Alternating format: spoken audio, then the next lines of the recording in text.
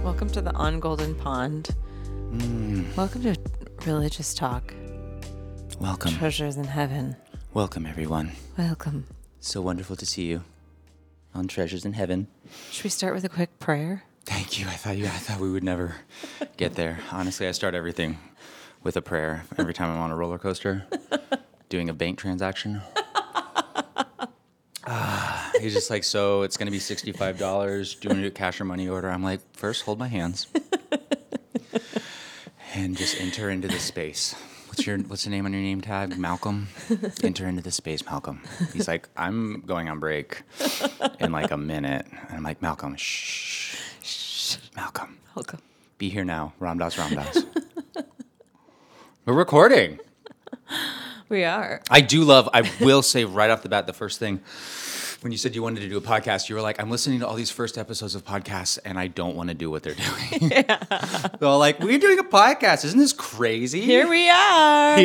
Can you believe it? Oh, my God. Who would have thought? I know. Exactly. And then the funny thing is that I turned on a new podcast. I'm not going to call them out by name. And I was like, let me see what their first episode looks like. And it was... Spot on. It was spot on. It was just like, isn't this crazy? They were like, we're doing a podcast, because everyone's doing a podcast, but like, we're going to do this one. And so I was like, great. So, well, I like what you told me about when Pete Holmes was asked, like, why is anyone going to listen to your podcast or why are you going to do a podcast? Yeah. That one was real. The answer that he gave? That one was real. His manager was like, everyone has a podcast. You shouldn't start one. And he was like, oh, but the thing you're not thinking is that I'm doing this one. Right. And he told that to... the thing that you don't understand is I want to. The thing you don't understand is, I want to do this right now. This is the podcast. The reason why I'm excited to do this and be here with you is that we hang out all the time and we always can't stop talking about this stuff. Right. Yeah. Talk to me about that. So we are two friends who live in New York City, and we should probably introduce ourselves. My name is Lauren, and I have been, I think, like seeking out answers to things for my whole life, but like in particular in the last 5 years. And I think there's this like interesting thing that you and I have talked about a lot, which happens in your 30s where you sort of like go through a dark night of the soul and like, who the fuck am I? What has worked for me in the past is no longer working. And like, we've talked about this, like take out the furniture and then put it all back in the way that works for us. Sort of rearranging our thought processes, understanding our personality, understanding like our egos, what makes us like, what our defenses are that we've built up, what are the things that like have helped us to get through this world that are like kind of no longer serving us. Taking all the furniture out and seeing which pieces to put back in. Yes. Yeah. And we started, because we both are improv comedians and we like comedy, we started years ago listening to Pete Holmes and Duncan Trussell, who both have podcasts, and they kind of opened our eyes to like this whole world of spirituality and all these different spiritual leaders. And I think from there, it's just sort of snowballed and escalated. And then we kind of went down all these different pathways of understanding. And this is what we do when we get together is we talk about it. So we figured we'd just talk about it more. Yeah, that's actually a great intro. I got some chills a little bit through some of that. Yeah, I really, I feel like what we have done so much when we get together is we are just like, here's what I'm learning. Here's the thing that I've had to hear 7 times before it finally stuck. Here's how I'm applying this in my life.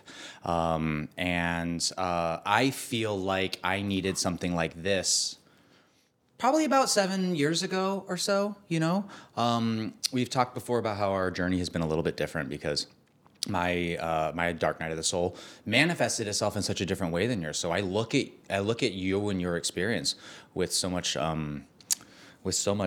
interest and wonder of being like, wow, it's so fascinating to see how people can be wired in all these different ways and how it can manifest itself. Because my rough patch looks so uncertain and so particular to me and so scary, and yours manifested itself in this totally other way.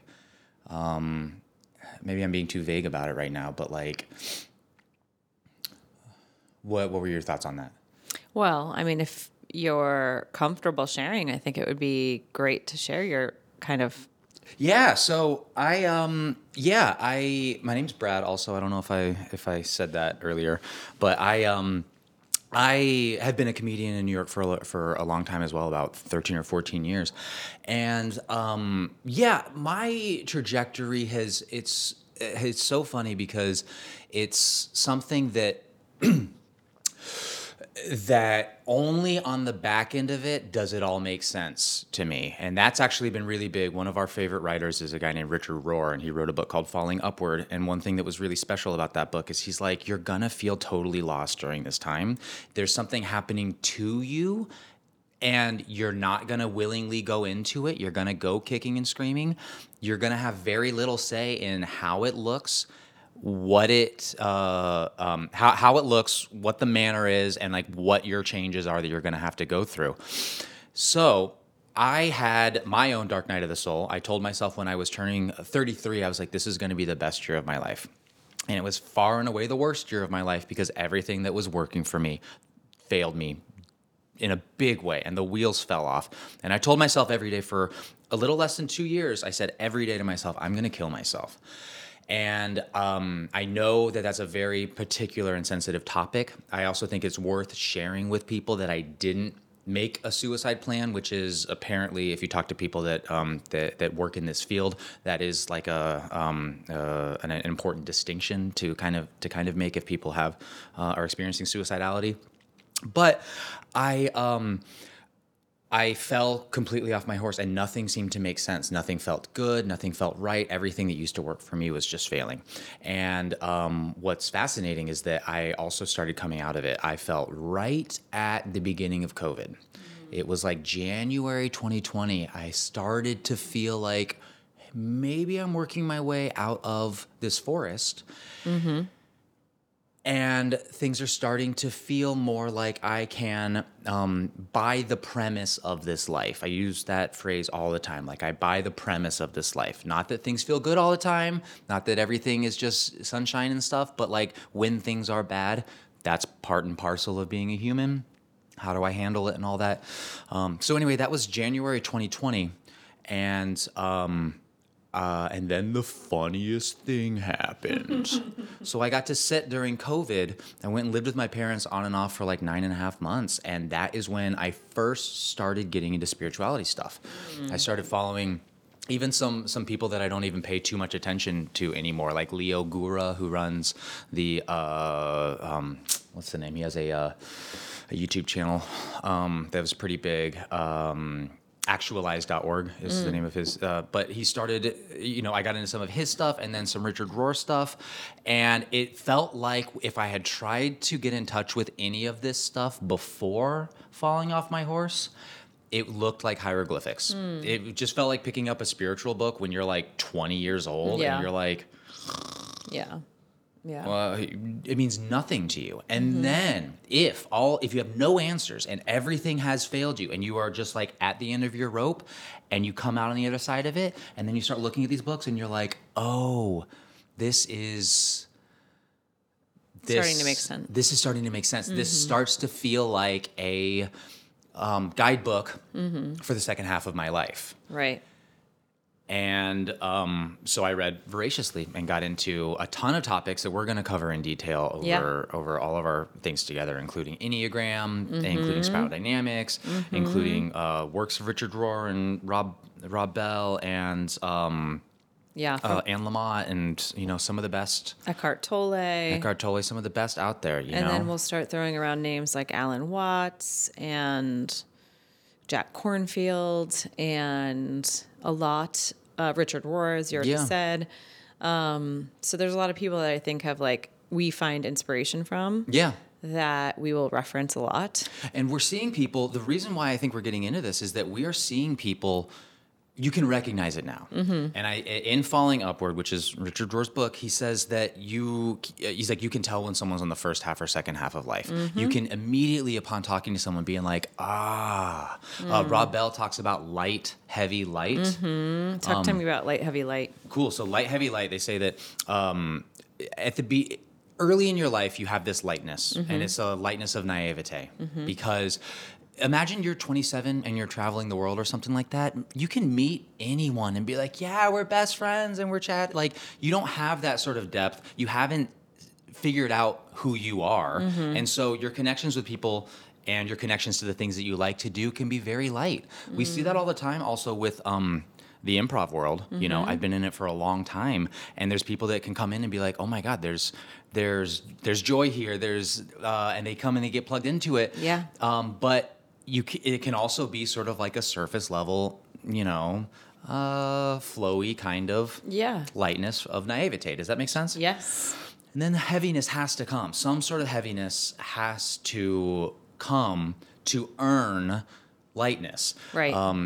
Rob Bell does have a great podcast where he talks about people like Nelson Mandela and the Dalai Lama and stuff, and being like, let's take this to its actual extreme of being like, how heavy can you get? Because when you see these men, Archbishop Desmond Tutu, when you see these people at the on the second half of lightness, this earned lightness of, I know who I am and I can move forward with joy and fearlessness. Then you see this lightness of like, oh my God, the Dalai Lama is like playing. Yeah. Archbishop Desmond Tutu is like being silly and like drawing a little doodle with some kid. Yeah. And it means so much more than also being a kid that hasn't eaten shit yet. Yeah, totally.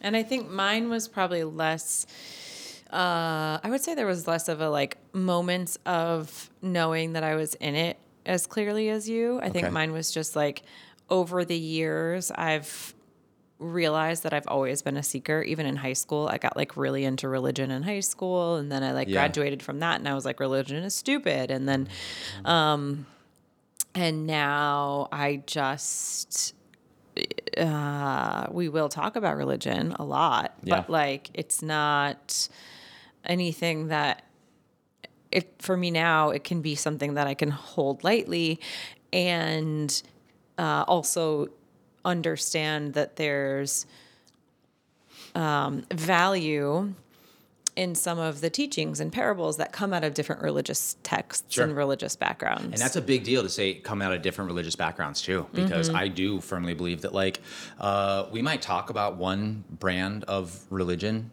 sometimes on here, but the truth is in all of these. And in fact, I love that Richard Rohr says, he's like, you should be reading stuff from other religions because you can come in without your burden of your early years knowledge and understanding. Right. If you're going to read the Bhagavad Gita, you didn't grow up with your grandma being like, Jesus was a white man who, he was so nice to everyone and never, Which is actually something that your grandma said. Oh my God, yeah. Oh yeah, I did have a moment. Well, that was me during during my own deconstruction. Was kind of like, I'm going to tear this barn down for sure. And you were like, I'm quitting Catholicism. That's it. Oh yeah. Your mom was like, I saw you baptized. Oh yeah, that was another one. I came out to my parents and told them, I was like, yeah, I'm not Catholic anymore. And my mom was like, I was there when you were baptized. She's like, she got angry. She was like, she's like, you can't. I was there when you were baptized. So nice try. Right. And like, even right now, what's happening inside of my body is like, oh my God, I'm sharing a story about my mom quipping at that. But what really happened, if you look long picture, is like, I'm amenable to the teachings of the Bible and Catholicism in this like this secret way, right? It just feels like this real secret truth about all this stuff is being spoken in certain circles, and it's not everyone that goes to church and is sitting there doing this regurgitative version of Catholicism. But I'm very open to being like, wait, what's actually happening here? And so we talk about how we've outfitted ourselves with this lens from doing this work from people that are like, cool, are you done with regurgitative theology? cool. Let's look at it Come this way now. Come this way. Yeah. Oh, it's like being in the movie, like the old Blockbuster or whatever, and they would be like, "Yeah, we got the back room too. Like, come check out people that are talking about this in a really subversive way." Yeah. And then it becomes so much more punk rock and so much more Totally. livable because, Yes. right? Yes. That's the thing is like the livability. You can tell if someone has been changed because of the way that they're living right now. Father Greg Boyle says you can tell that someone's been changed because they now possess fear and joylessness. Nope. Joy and fearlessness. Fear and joylessness. There it is. Welcome to the Fear and Joylessness podcast. I'm Brad. You possess joy and fearlessness. And that is though, right? Like, yeah. So if anyone's watching this podcast and they're like, yeah, I watch these two rubes just like jerk off about religion forever. Well, it's like, okay, the proof I feel is in the pudding and I know it because things are sometimes a roller coaster and sometimes things go up and things go down, but I have this foundation that I can rely on where my highs are higher and my lows are lower. And you can tell because of my energy with people, my connections with people, my connections with with the moment, my ability to be embodied, move my body. It's all circulating around this joy and fearlessness that has come.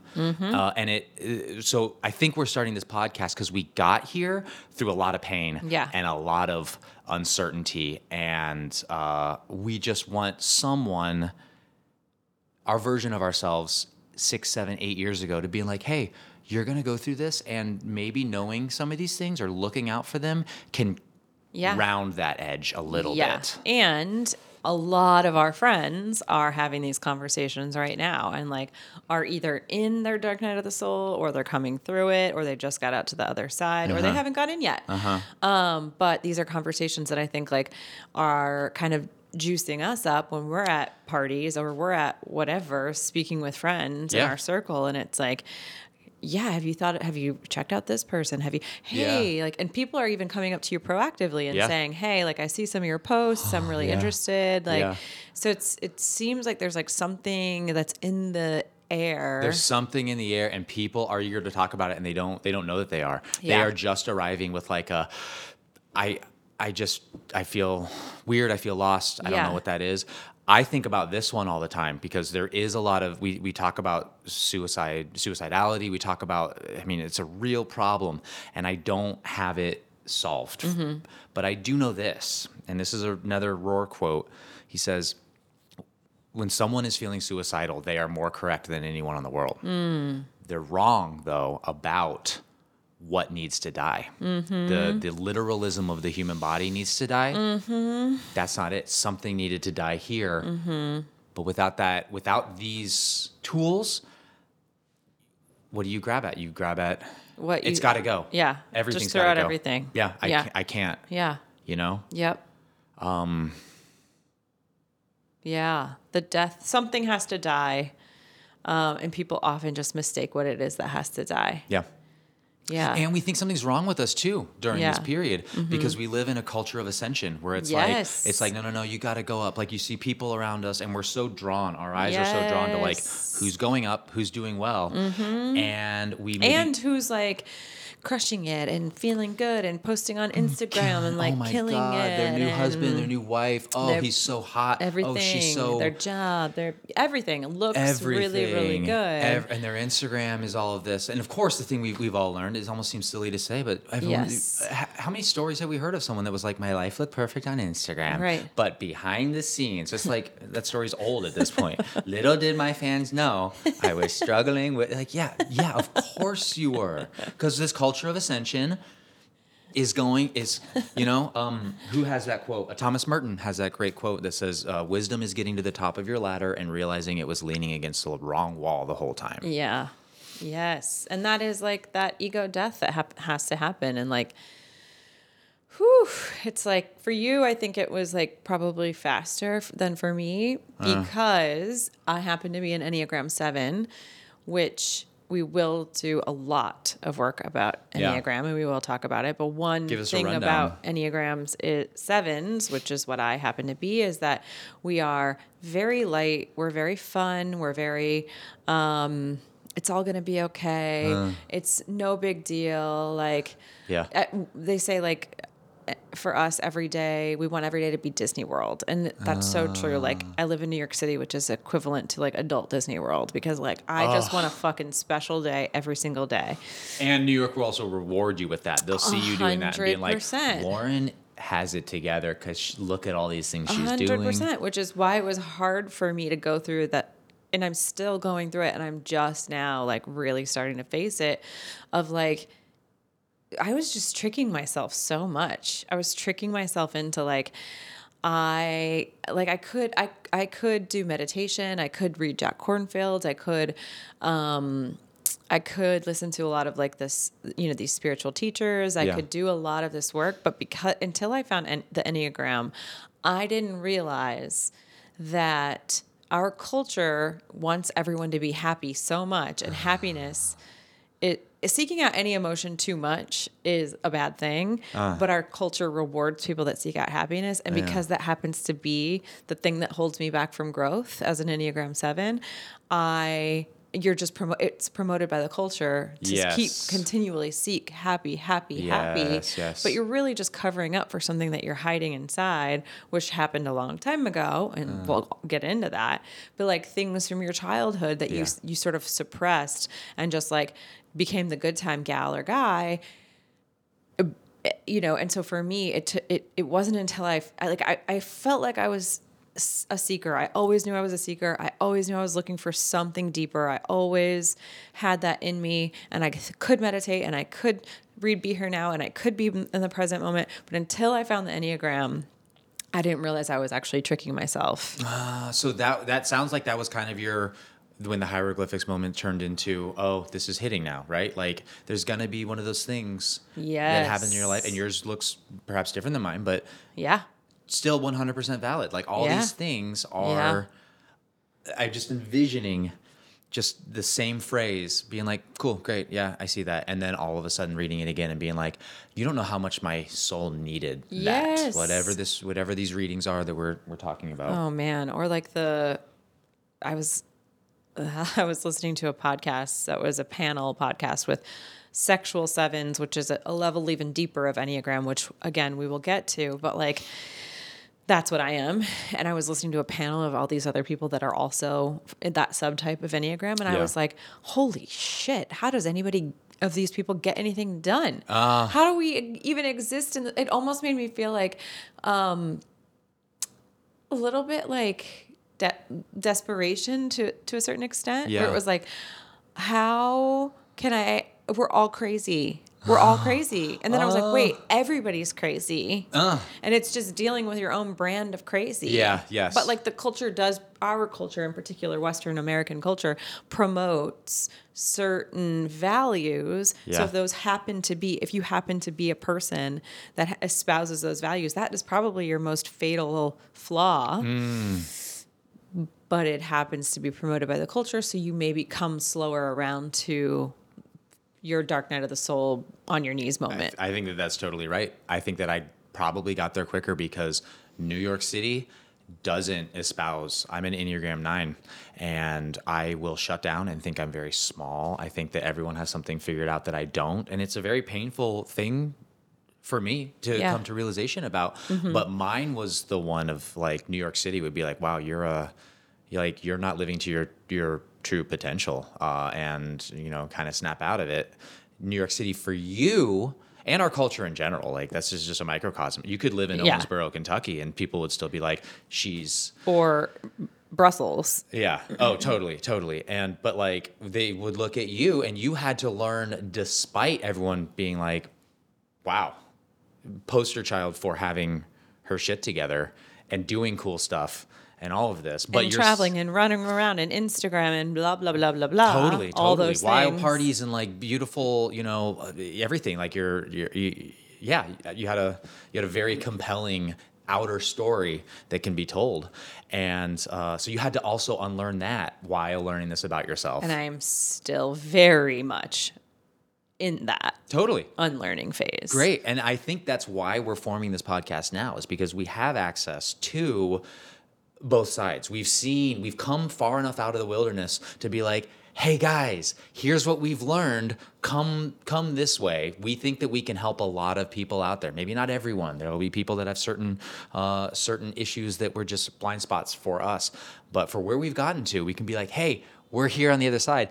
And 300 yards away are the best gurus and the best teachers and, Gabor Mate and stuff. Being that's the other thing is like, I don't want anyone to think that we are experts. We're certainly not. So like when we're going to talk about the Enneagram, there's Enneagram psychologists, there's Enneagram coaches, there's people that study this deep. There's psychologists, there's all these people that are way more experienced than us that like, we are certainly not an expert. We just happen to be two people that are going on this journey and kind of getting our minds blown by a lot of this stuff and then want to share it with each other and our friends and other people. Totally. And that is valid.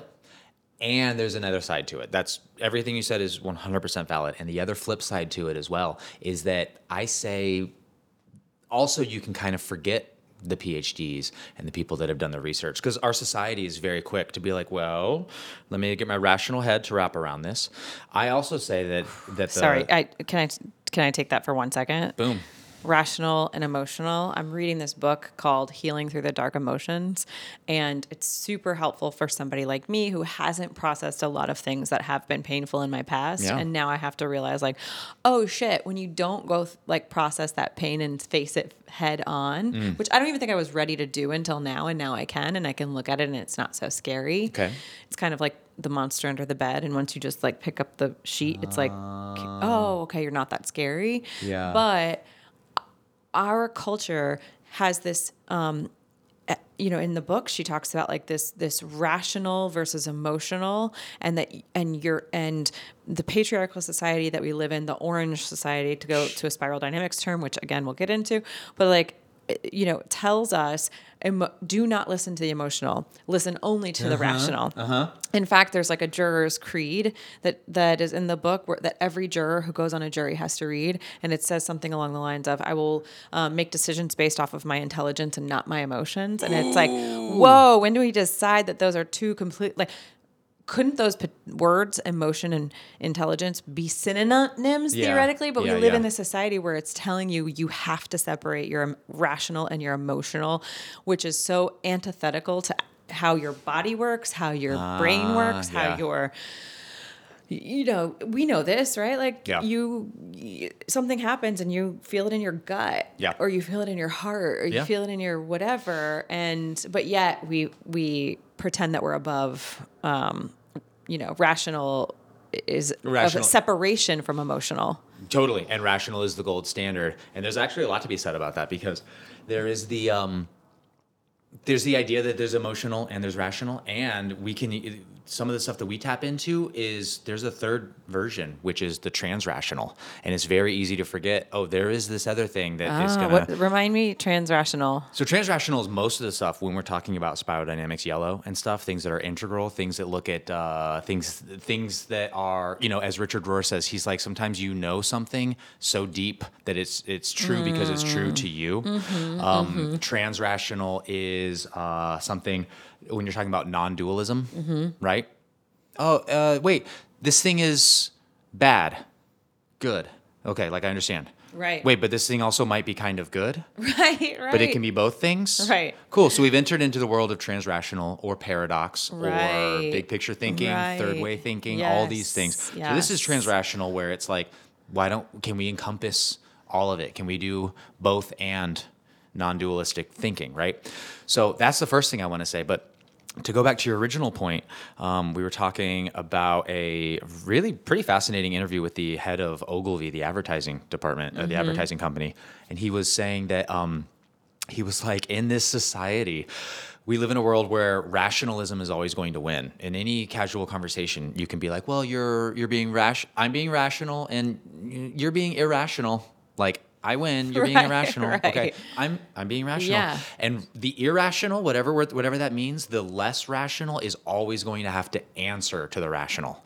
Like if you have any big decisions that are going to happen within your company or anything that you need to try to substantiate, they're going to say, okay, well, you're on the artsy fartsy, emotional side. Bring it to the numbers people, and we'll sit here in a panel and we'll look at your presentation and decide, do the numbers work? Does this make sense or not, right? They'll never have to do the opposite. They'll never have one scientist go into a whole room of like artists or something and be like, I got 300,000 gallons as my answer. And then being like, how do you feel about 300,000 gallons, right? They never have to present the rational to the less rational. Yeah, and you're right. It's like it's almost like you're being irrational is a thing that somebody like think of a couple in a fight, right? Like it's like one person's being emotional and one person's being irrational. Trump or card. Rational. Trump card. It's trump card, and you're just like, hey babe, you're being a little irrational right now. Right, and that's because like you feel all of these things. Because you're trusting your gut. Right. Because everything that we've learned from things like the body keeps a score and all of that, and but brain thinky says you're being crazy. Yeah. And so although that guy from Your Body Keeps the Score apparently fudged a bunch of that research. So yeah, kind of crazy. Redacted. He's out. Adios. He's out. But yeah, no, I think it's so interesting because it's like we just operate in this culture that doesn't value that.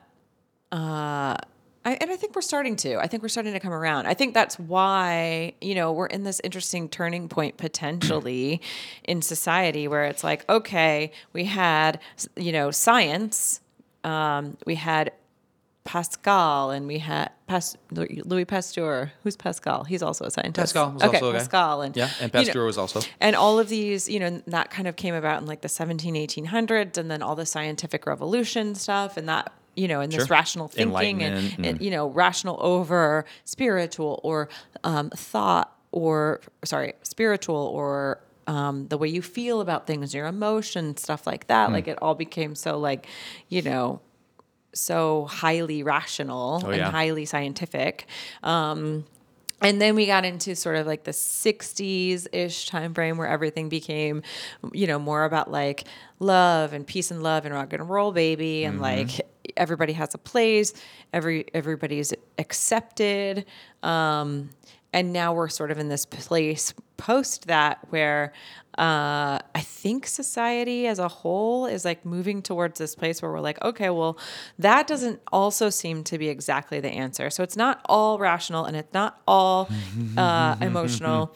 So what is in the middle? And that is, I think, coming around the other side of what we were talking about, like that third way thinking, that transrational thinking, that like, how can you yes and your experience as a human? I mean, this is spiral dynamics. And I wouldn't say that the answer lies in the middle. That would sort of be like a centrist sort of policy. I think that it goes and transcends that whole dynamic of you. I've got my grandma who believes that things are right or wrong because God said. And then I've got my dad who goes, industry is, as a man thinketh and as a man createth. And then what would I do if I retired? Oh, I know. Yeah, right. Well, that was a conversation with my dad. He was like, what would you even do if you like weren't working? And I was like, how long you got, my man? Like, oh God, someone wants to write me a check right now. Whew. Right. I would do things like this. Like that's amongst many other things. Take care of my body, meditate. But like a guy like your dad, that's a hard time.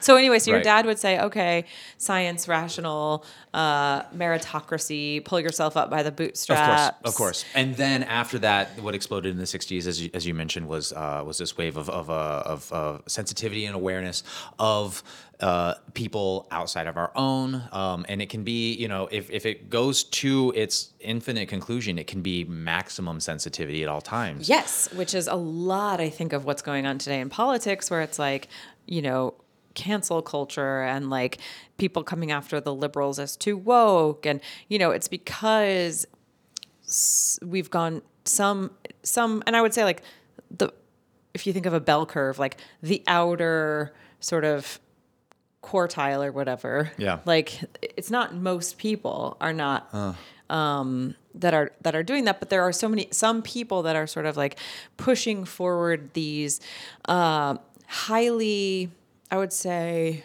I don't know, things that are making people uncomfortable, Sure, right? These sure. ideals that are making people uncomfortable. Yeah. Like your dad. So people are saying, okay, you need to like say, you need to ask everyone for their pronouns. Okay.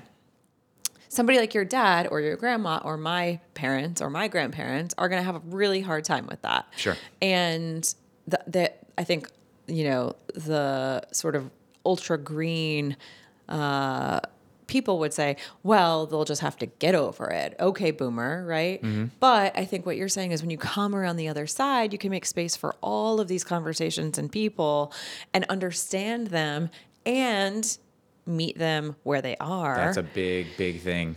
And no one likes to hear those words. I remember I had someone I was dating like a year ago, and I talked to them about meeting people where they are.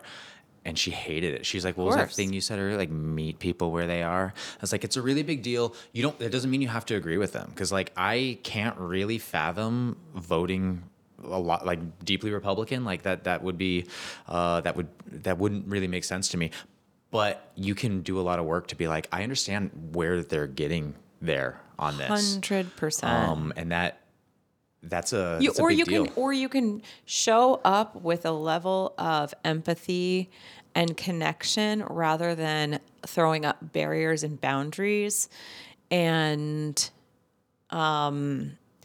understand that they're people in a certain place, in a certain experience that's different from yours. And there's a lot of like, I think one of the reasons we want to do this podcast is because it's like, we want to recognize that there are more connections between people than there are barriers. Yeah. And we are so divided and we're so disconnected. And like, I think part of it is like, we want to talk through like what's going on in politics and culture and with our friends and with our whatever, our parents, our grandparents, and like try to understand like how to bridge some of these gaps to bring people more together so that there isn't this just like, well, I can't sit next to my uncle at the Thanksgiving table because he's a hardcore Trumper. Yeah. I'm about to blow up. Yeah, exactly. Right. Exactly. I was thinking about this week. Ken Wilber wrote an amazing book called Trump in a Post-Truth World. We both read it and really connected with a lot of it. But he talks about when you're learning about spiral dynamics is how did you word it before? You hit the nail on the head about what spiral dynamics is. Ooh, when we talked last time. It's a system from which you can understand more quickly the levels of awareness that people are at. Yes. And the way in which we evolve as people is the ways in which human beings have always evolved. And there is a pretty repeatable pattern that you can use to make sense out of so much that you see in the world and so much that you come across. It gives you a framework from which to conserve so much energy by saying, I know why, like, of course, this is where this is coming from and why they're saying this. The other thing that's so important, and Ken Wilber like really doubles and triples down on it, is he's like, it's very easy to look at these different levels of awareness that we'll cover, and you can see, and it's very easy to look at them as a hierarchy and go, cool, where am I in the hierarchy? And like, this one's better than this, which is better than this. And he really urges us not to. He says that it's a holarchy. Holarchy, short for like coming from the word holons. Not to be confused with malarkey. Not to be confused with malarkey. This is not malarkey, people. This is the real deal Holyfield.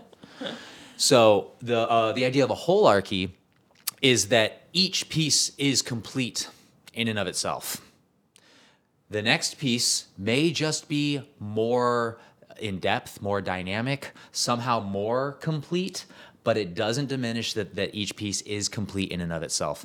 The analogy that he gives is, which is better, a human cell or a human organ? there is no better, there is no worse. They're both complete in and of themselves, and they're both super dynamic, right? One of them just may have more intricacies and more a larger scale, a larger grasp of some sort of interconnected network, which is what happens as you move along to the different colors. So should we do a quick rundown of spiral dynamics? I think it would be helpful. Yeah, I think we've beaten around the bush enough. So where do you want to start? Do you want to... So there's beige.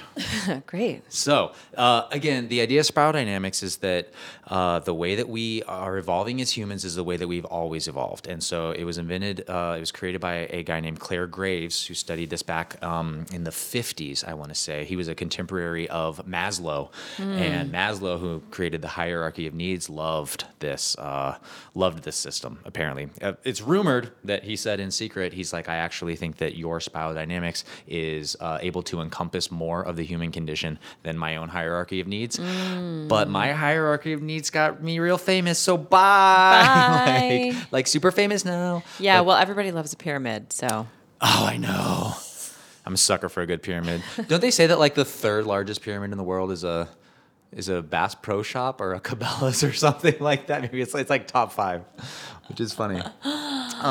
So he started looking at the way human beings have evolved and been like, wow, this is actually how we evolve in our lives. And so the first one, he color-coded these, and the first one is called beige. And he said that this emerged at the beginning of humans' sentience, basically. And it's just survival. This is pure, how do I meet my needs? I'm only interested in survival. Hunting, fishing, nomadic culture. Totally. And tribes. What's fascinating is that we can even view this through today's eyes. He said it was very eye-opening when he saw research on people that had been through really bad traumatic events like tsunamis, hurricanes, earthquakes, that they revert very much to this beige thing of what are my needs? I'll kill you for this loaf of bread. Like we go back to those ancient ways. And they also said the research shows that they are better able to receive medical care from providers that were there during the event rather than like FEMA people that flew in from their home, because they're on that wavelength, because they also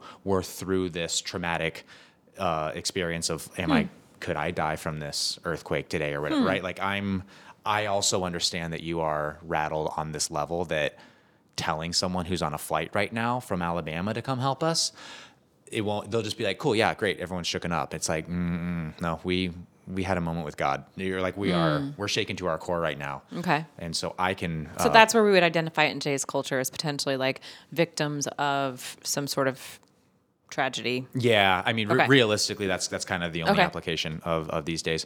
And then from there, we did evolve over time as humans, around 10,000 years ago, into purple is the color he uses. And what's that? In purple. And so in purple, we got together and we said, hey, we're sick of just barely surviving. Let's form tribes. And we have a group of people around us that is not too large, and we believe in the strength of the tribe. We also get a magical, mystical understanding and awareness, right? You see it from tribes all over the world. It doesn't really matter. They ascribe some sort of meaning to some mystical otherworldly event, right? Yeah, so this is sort of like if you think about the Mayans and, we have to do a dance for the rain. Totally. So sort of those more like, tribal, like what, 1,000 years ago, 2,000 years ago? I think they say that it started somewhere around 10. I could have to look at my notes. But 10 up until like maybe 3 to 4,000 years ago. And the idea there is ascribing meaning to something made up essentially to really help us grasp onto, holy shit, we're alive, right? And so we put blood on our doors, or we sacrifice these things. We throw some virgin in the volcano, like whatever it might be. But on a real practical level, there are some people that can even have a lot of this stuff in their lives now. It can manifest. Oh, like good luck. Like I don't walk under a ladder. Superstition is one of them. We also have times like you'll find out as we get deeper into spiral dynamics that you have access to all of the levels. We have access to every level below where we are, because that's how we have evolved up.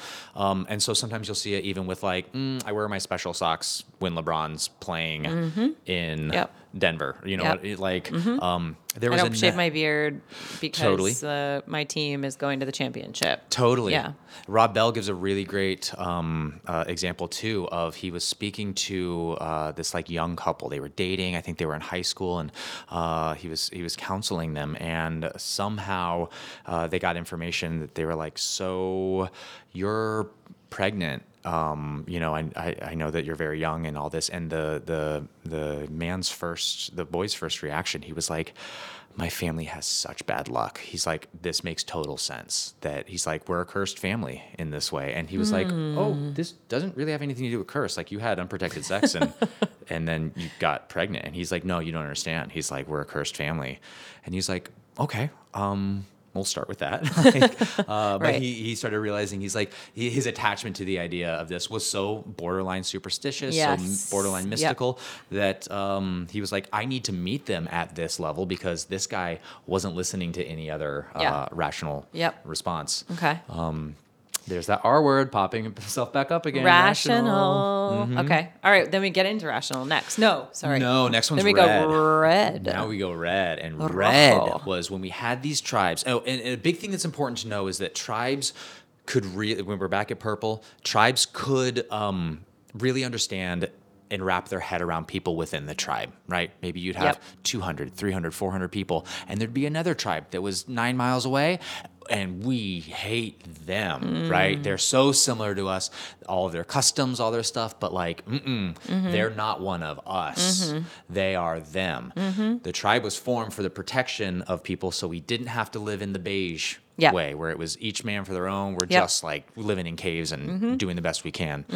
And this was, no, great. No, we believe, you know why we hate those people 9 miles away is because we believe that the God loves when we throw virgins into the volcano, and they believe that God is the moon, and you know what I mean? Like these little subtle differences, and it's enough. And they would spend eons just like fighting and each other. warring. Yeah. Totally. Yeah. So what happened was, this is a very, you'll notice this power dynamics bounces between me and us, me and us, me and we, me and we. And so beige is me. Oh my God, I'll kill anyone for what I need. And then we form this we in purple. And then it pops over around, I want to say they said something like maybe 5,000 years ago, this emergence of red. Yep. And red is the... let's see, how do they word it? This is like the warrior king. This is when we first established as humans the notion of our ego. So we didn't have an ego up until now. We didn't have this like I can be the master, right? And so not everyone had this, but we did start having the rise of things like pharaohs, the rise of warrior kings, the rise of empires as well, right? And we had people at the top of a totem pole. We created this totem pole, and they were like, it was very established, but the biggest killer, the mightiest king, can rule over everyone else. And it was might is right. Even if you were kind of lower down the levels and you were sort of a peasant, and you were like, well, our kingdom can destroy you. Like, I believe in my pharaoh warrior king, and I will go into battle and I will murder you. It's like, this is Sparta, kind of kicking people in the well sort of thing. But that was the establishment of the ego. Okay. And we still see this now. How do we still see this now, Brad? You can hear the question being asked. You see it now in you see it all over the place. It's being threatened right now, which is totally okay. It's being questioned. The big vroom vroom cars, right? The guy at the gym that's fucking swole, and not in like a healthy, well-adjusted way, but like, what'd you fucking say to me? Yeah, there's a guy who parks out on my street who has a Hummer, and it says, you could never even touch this, in like giant font on the back, and other various things written across the Hummer. Yeah. Very like, who who the hell do you think I am? Yeah, right. Yeah. You definitely see that like biker gang kind of thing. Definitely like Andrew Tate kind of stuff. I mean, Andrew Tate is like a modern day pharaoh, and he acts that way. And he'll talk about it. He's like, I have 50 cars. Yeah. In the same way, they're like, I have 500 horses. Yeah. I can have sex with any woman I want. I have a harem of women. Like you can just see that this might is right. Yep. And there's a lot of people that have, because of confusion within the spiral, there's a lot of people getting locked in and regressed here. You also see a lot of this stuff even with like the insurrectionists next door. Yes. You see a lot of people that did the January 6th insurrection that were just like, we didn't know what to do. We had to do something. We had to, might is right, fight back because the system is too confusing. It's all rigged. And so we had to fight back. And some people I feel like didn't even, we're talking about the Insurrectionists Next Door, which is Alexandra Pelosi's film, which is excellent if you haven't seen it. But like, you know, I think a lot of these people didn't even, like, they just kind of got swept up and they were like, there's no other choice except to just show up and fight. And like, fight for what? I don't know. Just fight. And then it's like somebody cracked the doors and they got in and like, I mean, like they weren't even, some of them didn't even seem like that was their plan. This is all pre-rational. Right. That's really important to notice about Red is that Red is pre-rational. We'll get to that in a later thing. Okay. But it is really just very reactionary and very, are you angry? Then mobilize, right? In the same way that the guy at the bar gets someone who steps on his shoes and he snaps the pool cue and starts swinging. You know what I mean? Right. It's the same thing. It's not. It's pre-rational. So that actually, we're still in what's called the pre-rational. All of this is pre-rational. Okay. Is there anything else left on Red, or do we go to Blue? That's the basic gist of it. But it begins to help you wrap your head around, you know, the same dude going vroom vroom really loud with his car and all of that is like, in their level of awareness, that is what they see, right? You only see what you are aware of. And so that's what there's seeing. A lot of people that even kind of live that way that are like, I don't understand the rest of the world. I don't understand why everyone isn't. Yeah. It's just to like, you know, we talked about you find yourself, you can see yourself in every single level. Like we have talked about this before, but like when I'm at the gym, like I feel very like red. Like I beat my chest and I'm like, who the fuck do you think you are? Did you wake up today? Like, are you a bad bitch? Yes, you are. Good. And like beat my chest and feel like when I'm lifting weights, I'm like, ugh. Yeah. So actually this is a wonderful, I'm so glad you brought that up, that there are healthy versions of all these levels too, because it can be very good for you to be like, I'm going to go red. Sometimes I'll be like, I'm going to go red here. Rob Bell talked about that where he was having trouble finishing a book. And he wrote down, this is a very subtle version of it, but he said that he had red in his mind when he was doing this. And he just wrote, like, you can do this book. This book can be done. And he sat it on a little note right in front of him. And he's like, that was enough for me to be like, I'm allowed to be here. Mm-hmm. I can do this. I can make this book my bitch, basically. Yep. And so it is healthy. And I think a lot of the TikTok inspiration shit that I see online today, or like even like the Peloton instructors I follow, which I love, and I think that stuff is awesome. Yeah. There is some positive that comes out of that that's just like, yeah, get up, set your freaking alarm clock, and like do the damn thing. Do the damn thing. Yeah. Yeah, that's real. And that is healthy. So we're driving as we go through all these levels of awareness, we're driving towards one that sees and has access to all of the different versions in here, which is like a really big deal. Yes. If you lived your life all the time in red, we just wouldn't be friends. You wouldn't live in Brooklyn. This would be or maybe you would. New York has room for everyone, but it wouldn't be.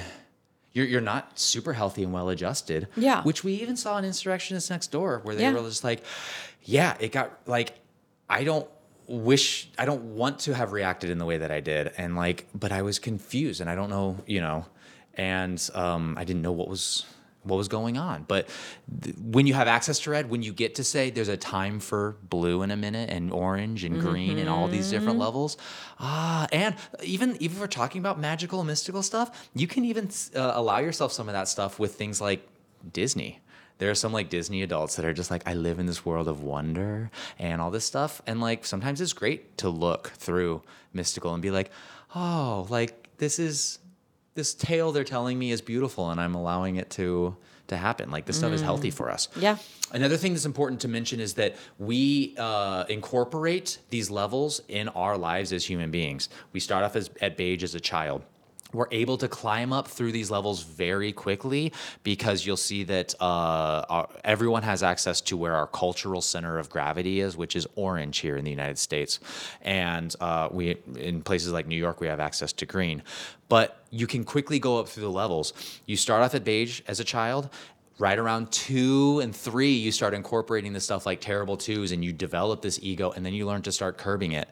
Purple as well. You're also simultaneously incorporating things like purple into your life through all the characters, and I love the holidays in this way and stuff like that. You get to incorporate this. Terrible twos, and also into your teens. Sometimes you have this rebellious nature, and you can see kids lash out and stuff like that. And we are now entering into the next level of awareness, which is blue. Blue. I'm blue. No, you got to pay. If you sing the song, you got to pay. So at blue, what happens at blue? You want to take blue? I'm not as well versed as you, but blue, I believe, is back to the we, so more tribal. And this is sort of where organized formal religion starts to really spring up, where it's like, okay, I'm a Christian and therefore I do this and we believe this and we wear our khakis and we go to church on Sunday and we have a potluck after, and that's what we do. And and that sort of like tribal, like a little bit back to like what we were talking about, the tribes 9 miles down the road, but this time it's more like I'm bigger. An American, I'm a white Christian American, Bingo. I carry my gun, whatever, right? Like whatever tribe you happen to belong to. There's other tribes across the world. I'm just talking about America because we happen to be American. You're hitting the nail on the head. It becomes a we, it becomes a bigger we, but it's still an incomplete we. So your tribe, when you were at purple, was a tiny tribe. You could only wrap your head around a certain amount of people. Now it's, I understand this story because it's someone that looks like me, or it's someone that's Catholic, or it's someone that's American, right?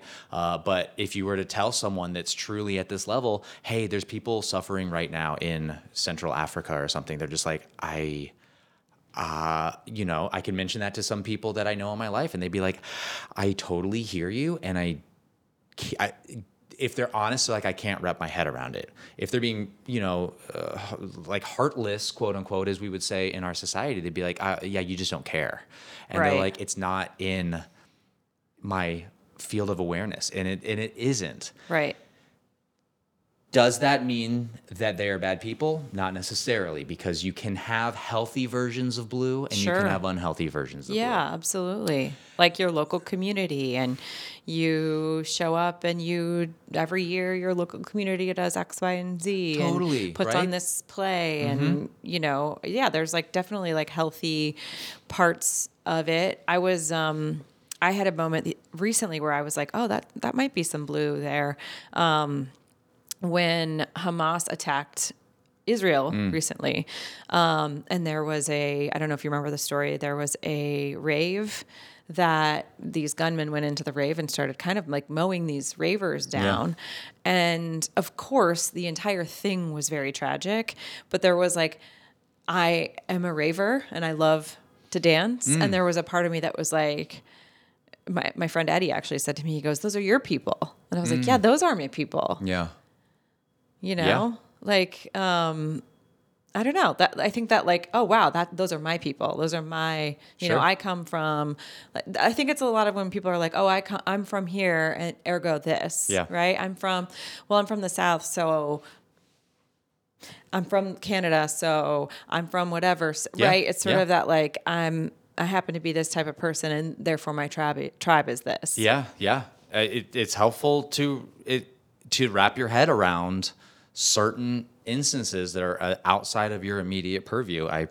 I do understand that. And I think that to say that that's not human to have that reaction, I just think it's dismissive of certain realities. Mm-hmm. Yeah. What do you mean it's not human? That's like a critique? No, I think that it is. I think that it is human to have that reaction of I can wrap my head around this better because of some personal connection. Absolutely. Whether it's chosen or whether it's cultural or whatever. And so, there's examples that have been given in some of the spiral dynamics books that I've read, which are like, if you were to go back in, 1,000 years ago and tell some Scottish farmer that they are having a plight in Indonesia and they are out of food, they would be like, I have no concept of why I should care.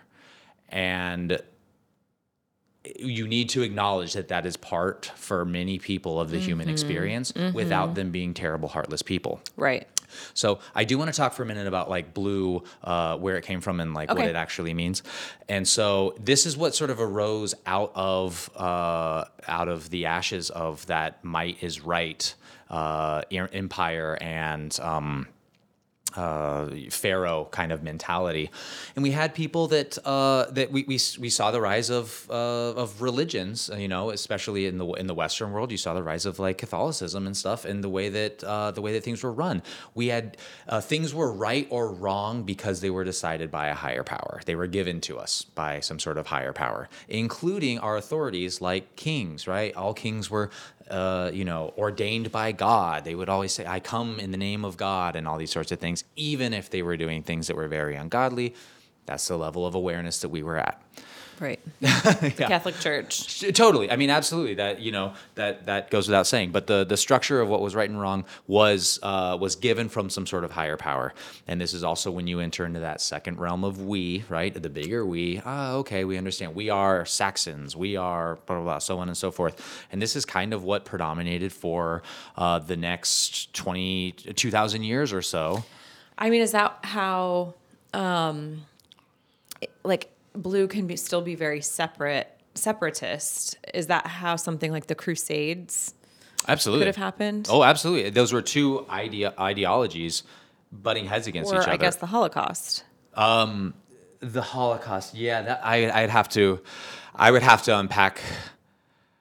I would have to sit and unpack that one. I don't know if I'm ready to comment on that one in regards. Perhaps it is, but definitely the Crusades. The Crusades. It's like, we're against each other. Our God, or our most highest authority figures, the Pope and so on and so forth, have deemed this as a righteous and worthy war. Like, done. Again, you're still talking about pre-rational. All this stuff is before rationality. This is things are right or wrong. So absolutely, that ideological conflict is like, yeah, we're going to wipe you off the face of the planet because either our book told us, or our Pope told us, or our king told us.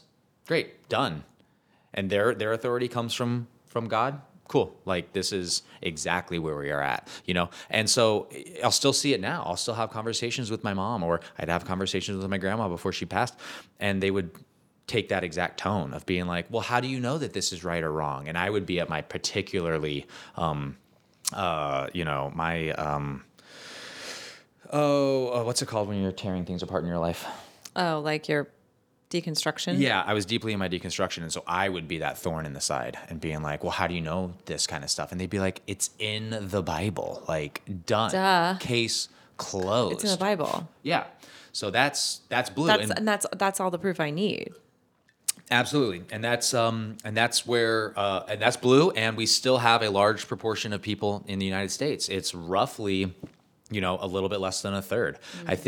I think that Ken Wilber in his latest book says it's something like 30% blue, 30% orange, 30% green, and like 10% red. Something like that. No yellow. Oh, I mean, sure.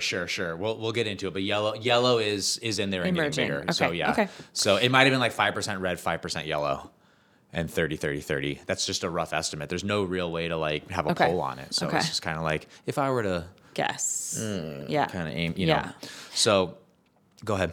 Are we moving to orange? Or yeah. And so do we want to do a quick time check? Do we want to do orange, green, and yellow next time? Or do you want to keep going with this today? Why don't we do orange and green, and then we'll allude to yellow at the end, because yellow is so exciting. Okay. Mm-hmm. So what happens with orange?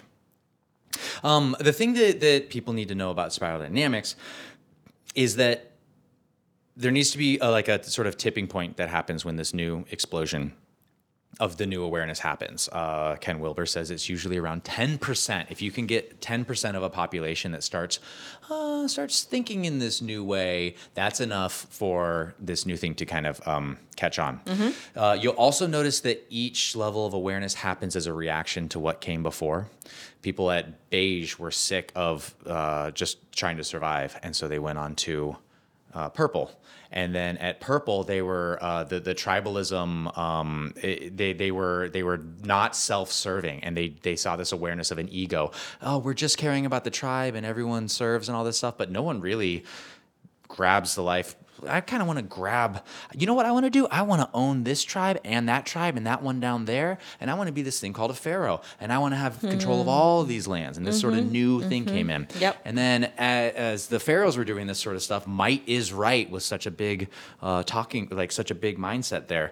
People started saying, I wonder if there's something bigger than this. And through these developments of religions and stuff, it was right around the time that these religious figures were walking the earth that these stories became to catch on more and more and being like, great, there is more than just might is right. Here is this new story of God tells us as it is. Okay, I'm ready for this now. Yep. Now we're here in blue. Blue goes on for a long time. Blue goes through the dark ages. Blue gets us through like 1,500 years, a very long time. And some people started saying, hey, no one's thinking for themselves, right? We haven't really begun getting our rational mind going. There's arguments to be said that the explosion into the next color, which is orange, the rational thought, also might have coincided with spreading of the discovery and spread of coffee, getting that side of our mind going.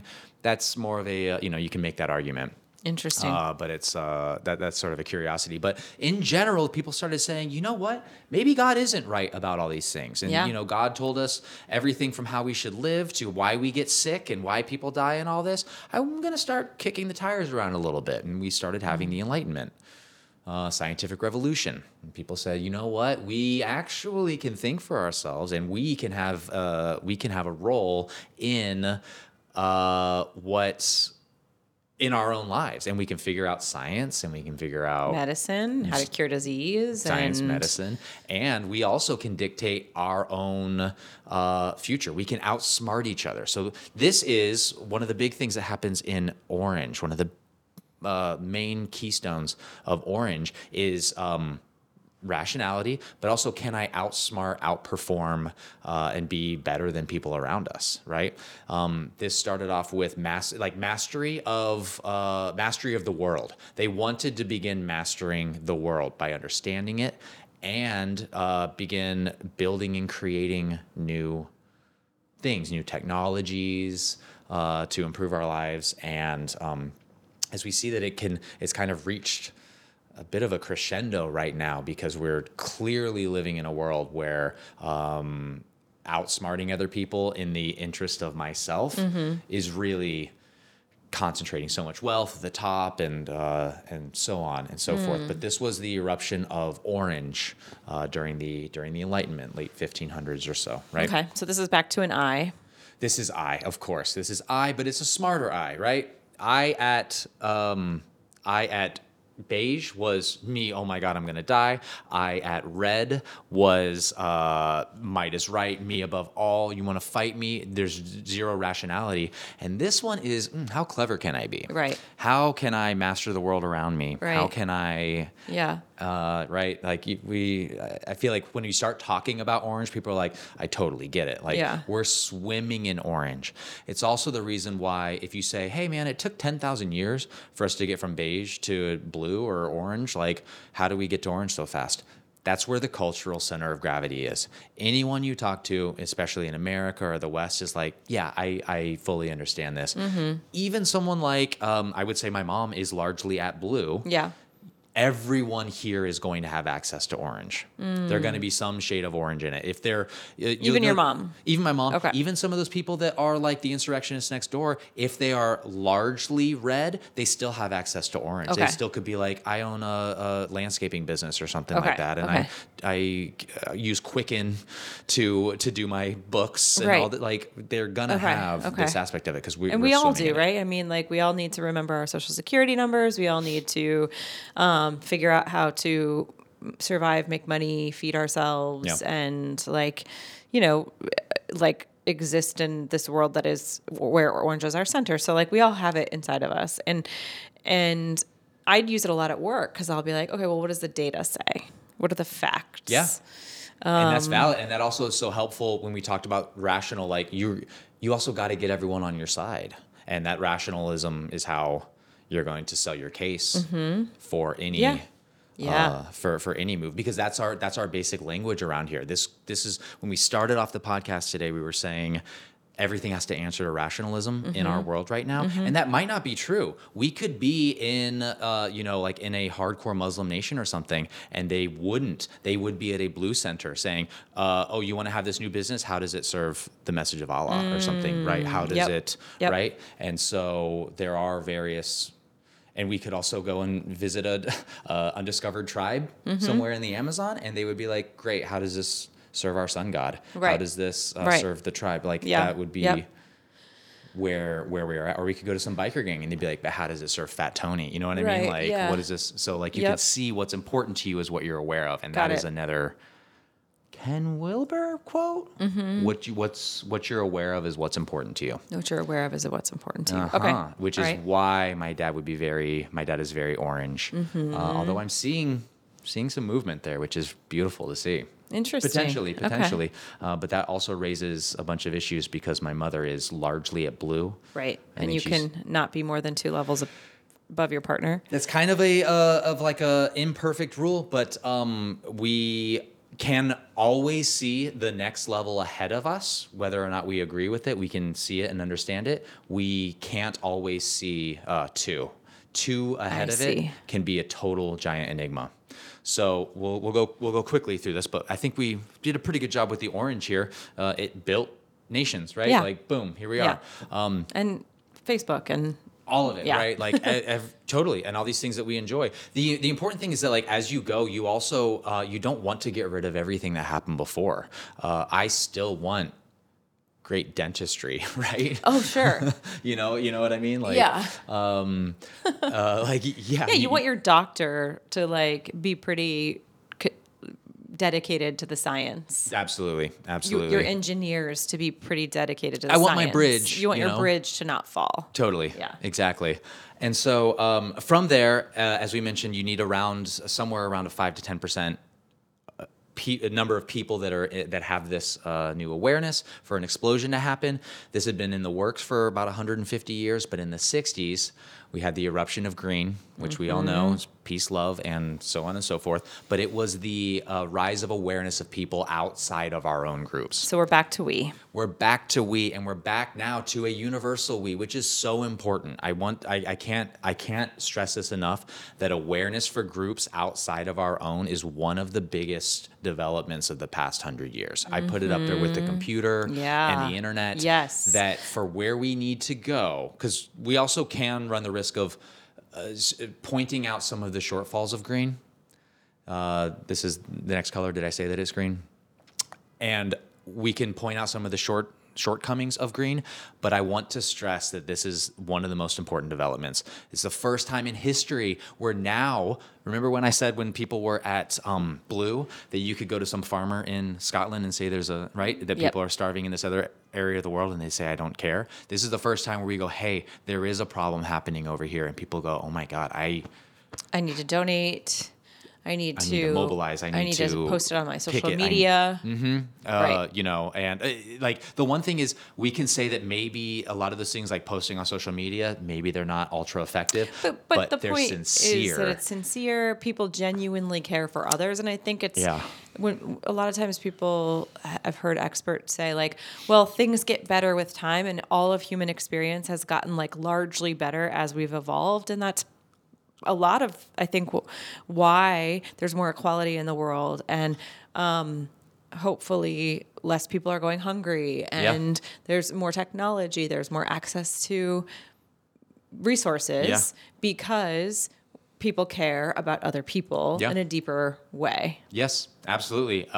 It's such a big deal, and it's here to stay, which is great. And it's still kind of in its infancy, right? Like this. Yeah, it's only what, 80 years, 50 years? From the 60s, so like 70 years old, yeah. you know, as far as mainstream awareness. Again, writers had been working on this for 150 years beforehand to kind of cause that. But yeah, like it's still early on, as it's still a little baby. And so like even when we're talking about loving at every level, it's so important to love at that level too, and be like, the intentions are in the right place, and their level of awareness at Green is completely valid in and of itself. Yes, totally. However, I find I've become the most annoyed with Green. And I know this whole thing is meant to transcend and include and not to separate. And we said the thesis of this podcast is about bringing people together. But let's talk about a little bit of the downside of Green, because there's something that's like annoys me deeply about it that I probably should face and figure out why it's so annoying. Let me run this by you. I sometimes can get annoyed by Green because I know that it can be better and more effective. I think that sometimes it can be governed by infinite sensitivity, which it feels is the most important aspect. And I think, but what are you actually getting done? And how much energy are you expending on this infinite sensitivity? Yes. Okay, so Green, things that annoy us about Green are sometimes with infinite sensitivity, which is great because we want to be sensitive to everyone's feelings. But sometimes it can be a hindrance to accomplishing things, moving things forward, or making comedy. Oh, that's funny. I didn't know what the end of that sentence was going to be, but that's very funny. Yes, so the talking about making of comedy is that our Ken Wilber talks about this, Rob Bell talks about this, and Richard Rohr talks about this. Our inclination as humans is to transcend and dissociate. When we get to these new levels, we tend to look back at how foolish and how small and how like whatever it is, but with contempt. Yes, because it's embarrassing. And just in the same way I look at my 24-year-old self on my social media posts, and it's embarrassing because you've transcended. It could be because you've gone beyond. You've grown. You've evolved. You're not the same ding dong that you were. Yeah. And so therefore, I think there's a little bit of embarrassment as you look back. Yeah, I mean, you want to tear up what came before. Like nobody wants to tear down capitalism more than, because capitalism is super orange, than someone who is newly into green and says these systems aren't serving us anymore. No one wants to tear down religiosity more than someone that has moved to orange and is looking back at blue and saying, wow, you guys are just like, you guys are living with this God running the show mentality. Like, get over it. Yeah. We want to tear down what came before. We want to totally throw the baby out. So maybe that's where my annoyance and aversion to green is more than any other, which is interesting. Okay. Because it's the newest, the latest, the freshest. Yeah. And it's still figuring out how it wants to be most effective. Now, effectiveness is a key word with green, because green's one of their biggest downfalls is efficacy, is effectiveness, because you'll notice in things they don't love concentrated power. They love spread out distributed power at green. So just to go off of that, like Occupy Wall Street. Totally. That movement a couple years ago had no leader, and it was rudderless because it had no leader, and therefore it didn't really get much done. Maybe it accomplished some things, I don't really know. Right. But it was sort of a blip, a flash in the pan. Totally. But it's inherently ingrained within green to say we don't want a leader, right? Like, one more example, the Women's March. I remember after Trump was elected and there was the Women's March and there were all these groups organizing online, but then there were people that didn't want leaders. And so because there were no leaders, then there were people, it became kind of like a hot mess. Yeah. And ended up being, I don't even remember the specifics, but it was kind of a mess because it was not effective. Yeah, because it's antithetical for green to have leadership in that way, right? Like big, powerful, strong leaders, that's orange. And Red. Orange and red, sure. And blue to a certain extent. Sure, totally. These are all from the systems we came before. If we're looking for equality, no one's better than anyone else. No ideology or way of living is better than anyone else. Then everything becomes equal. And so the biggest thing you don't want is someone who is standing head and shoulders above. Was communism, like in Marxism, was that green? There is some great writings about this. That was actually the older style communism was mostly blue. And here's why. It was a submission to an authority structure. You actually love authority at blue. Blue is when you say God is right, and they would so much of practical applied Marxism up till this point, especially like in the last century, has been like. Look at these authority figures. We have statues of them in every square. You're rule and roll. That's one of the monikers for blue. It's called rule/roll. There is the rule of law given by some higher power, and you have a role within that. Okay, got it. Now, but I see why you're asking that, because when you move to democratic socialism, and they're saying, no, this is a new type of thing. This is the Bernie Sanders sort of AOC kind of thing. This is green, and they're trying to say, and they're right. They're saying we're different than the old Marxist ways that you are aware of. We have a lot of the same similar teachings and understandings and stuff, but we don't want to go back to this giant, Gestapo rule roll power hierarchy. We want equality for all people with less concentrated power given to an authority figure at the top. Does that make sense? Yep. And so this goes back to people at lower levels of understanding. I don't say lower to mean they are at a worse or an incomplete level of understanding, but people at the lower rungs are very quick to say, ooh, look at this new thing. Bernie Sanders wants the exact same thing that they did during Maoist China. And he's saying, no, that's not true. You just don't see green fully. Yep. When I got back from Cuba, I had a very beautiful, eye-opening trip, and the first thing my mom said when I landed and she picked me up at the airport, she was like, "Is that what you want?" And I said, "Whoa, what? Wait, what?" This is, and she was like, "Yeah, Marxism, because I know that you vote blue and all this stuff." And I was like, they don't have deodorant there. Like, I don't know what to... They have like one brand of state-sponsored deodorant. If you ever want to impress someone or just like really help someone out and you're going to Cuba, just throw some Old Spice in your bag. They will, they'd be very... They would love that. But yeah, that points that we also have incomplete understandings of awareness is ahead of ours. Yes, if we're at lower levels. Absolutely. Okay. Does that make sense about the difference between blue Marxism? It absolutely does. Yeah.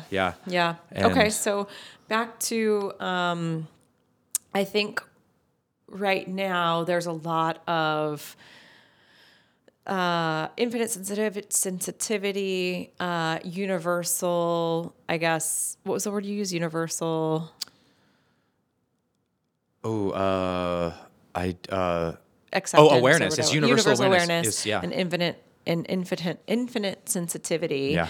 are rubbing people the wrong way. And I think they're rubbing people the wrong way that are at the lower levels, like your mom, kind of, right? Sure. But also people that are potentially, on your side, right? I think I've told you about like my sister, kind of has a little bit of that babies in bathwater thing where she's like, if you're not for us, you're against us. Yeah.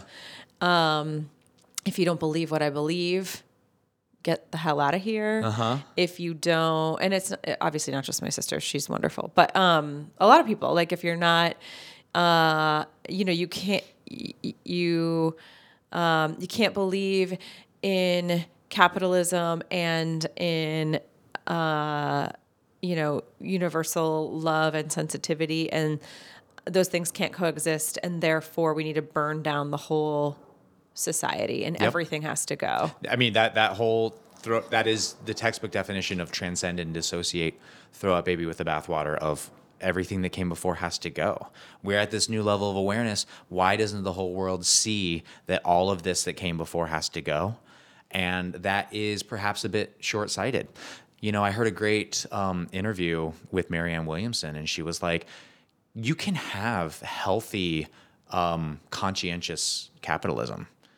Like us having, a podcast and maybe making a little bit of money off of it, that's not harming the world in any way.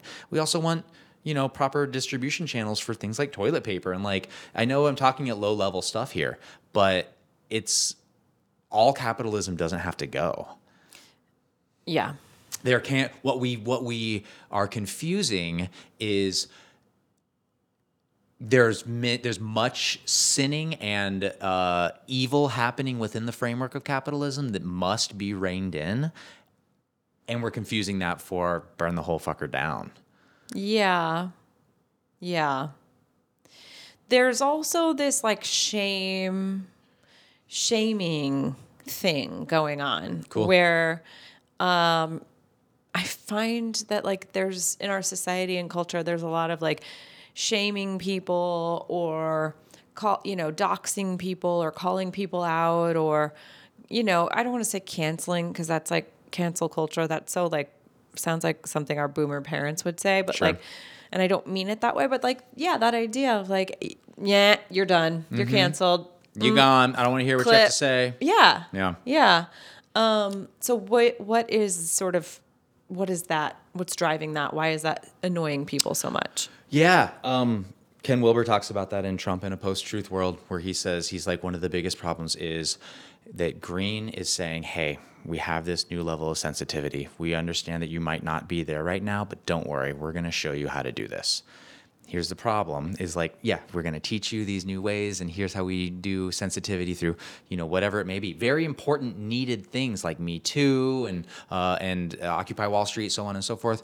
And here's the problem. If you fall out of line, that's going to be bad news because we told you the rules and you didn't comply, and they can be, what does he call them? He calls them, the mean greens. He's like, greens can be mean when you aren't obeying these new rules for society that we have come across in the past 70 years. We can be very mean if you don't get it and if you're not complying, which is the definition of transcend and dissociate versus transcend and include. Meet people where they are. This is why when I mentioned that to my friend a while ago about meeting people where they are, she was so turned off by that verbiage. Allow, because at the end of the day, and this is one of the important things about spiral dynamics, is that there's nothing that you can say or do that's going to cause someone to move up the spiral. It needs to happen from internal changes, and it needs to happen in relationship to their own experience from external changes. All that you can do is create space in which someone can eventually see the logical or experience the end of the road for the way that they're going at. People that are like, for instance, at Orange, being like, I got more and I'm getting more stuff and I'm seeing people around me get more stuff, and that isn't actually working. Yeah. I've come to some sort of conclusion that on my own, by giving space to it, that maybe the solution is going to be moving towards green. Yeah. Maybe I'm not better than everyone else. Yeah. I mean, you look at like some of those, I just heard a story about a millionaire at the end of his life, or maybe even a billionaire. And he had realized that he didn't need this money and didn't care for it. And spent his last maybe 10 or 20 years giving away, giving. Almost every dime. I think that when he died, he just died maybe a month ago. He had like maybe $1 million left. Yeah. And lived in a 2-bedroom apartment with his wife. He was a billionaire. Yeah. And he gave every single thing away probably because he was sort of seeing at the end of his life that like, I got all this shit and like, this isn't it. You've got, oh man. I'm actually bummed out that our things are probably not recording right now because that was they're both powered off. It's got to be too hot in this room. I'm gonna have to figure something else out. I'm bummed about that because that is the money shot that I wanted to say, like that I wanted you to share with everyone, is like, you can only move on to the next level once you've realized that the level you're at isn't it. Oh, I have this belief in God at Blue. Yes. And then like, wait, it's failed me in some way. And then you'll see people in the way that I did when I left the Catholic Church. That's when I moved and continued on to get my mechanical engineering degree, and then moved to New York City, another very orange place. And this was my own growth way. And then I saw that, and I started moving in towards green when I was like, I see people striving after so much, collecting so much stuff, so much me energy and all this. And I moved into green because I saw that was the way forward. But that's the only way this is going to happen. Mm-hmm. So I think that we may want to call it here, because what we're going to talk about next time is yellow and turquoise. Turquoise. But these are really where the juice is, because you start seeing bigger patterns. Right. Isn't it thought that Obama is in yellow? Could be. Yeah. Yeah. Obama can be in yellow. Yeah. So let's save it and tune back in, and you can hear the rest of our spiral dynamics conversation, but also the rest of us shooting the shit about spirituality, and also weaving in our own silliness, because we're just two silly heads. Yeah. Yeah. You want to call it? Yeah. It's done. All right. Adios. Adios.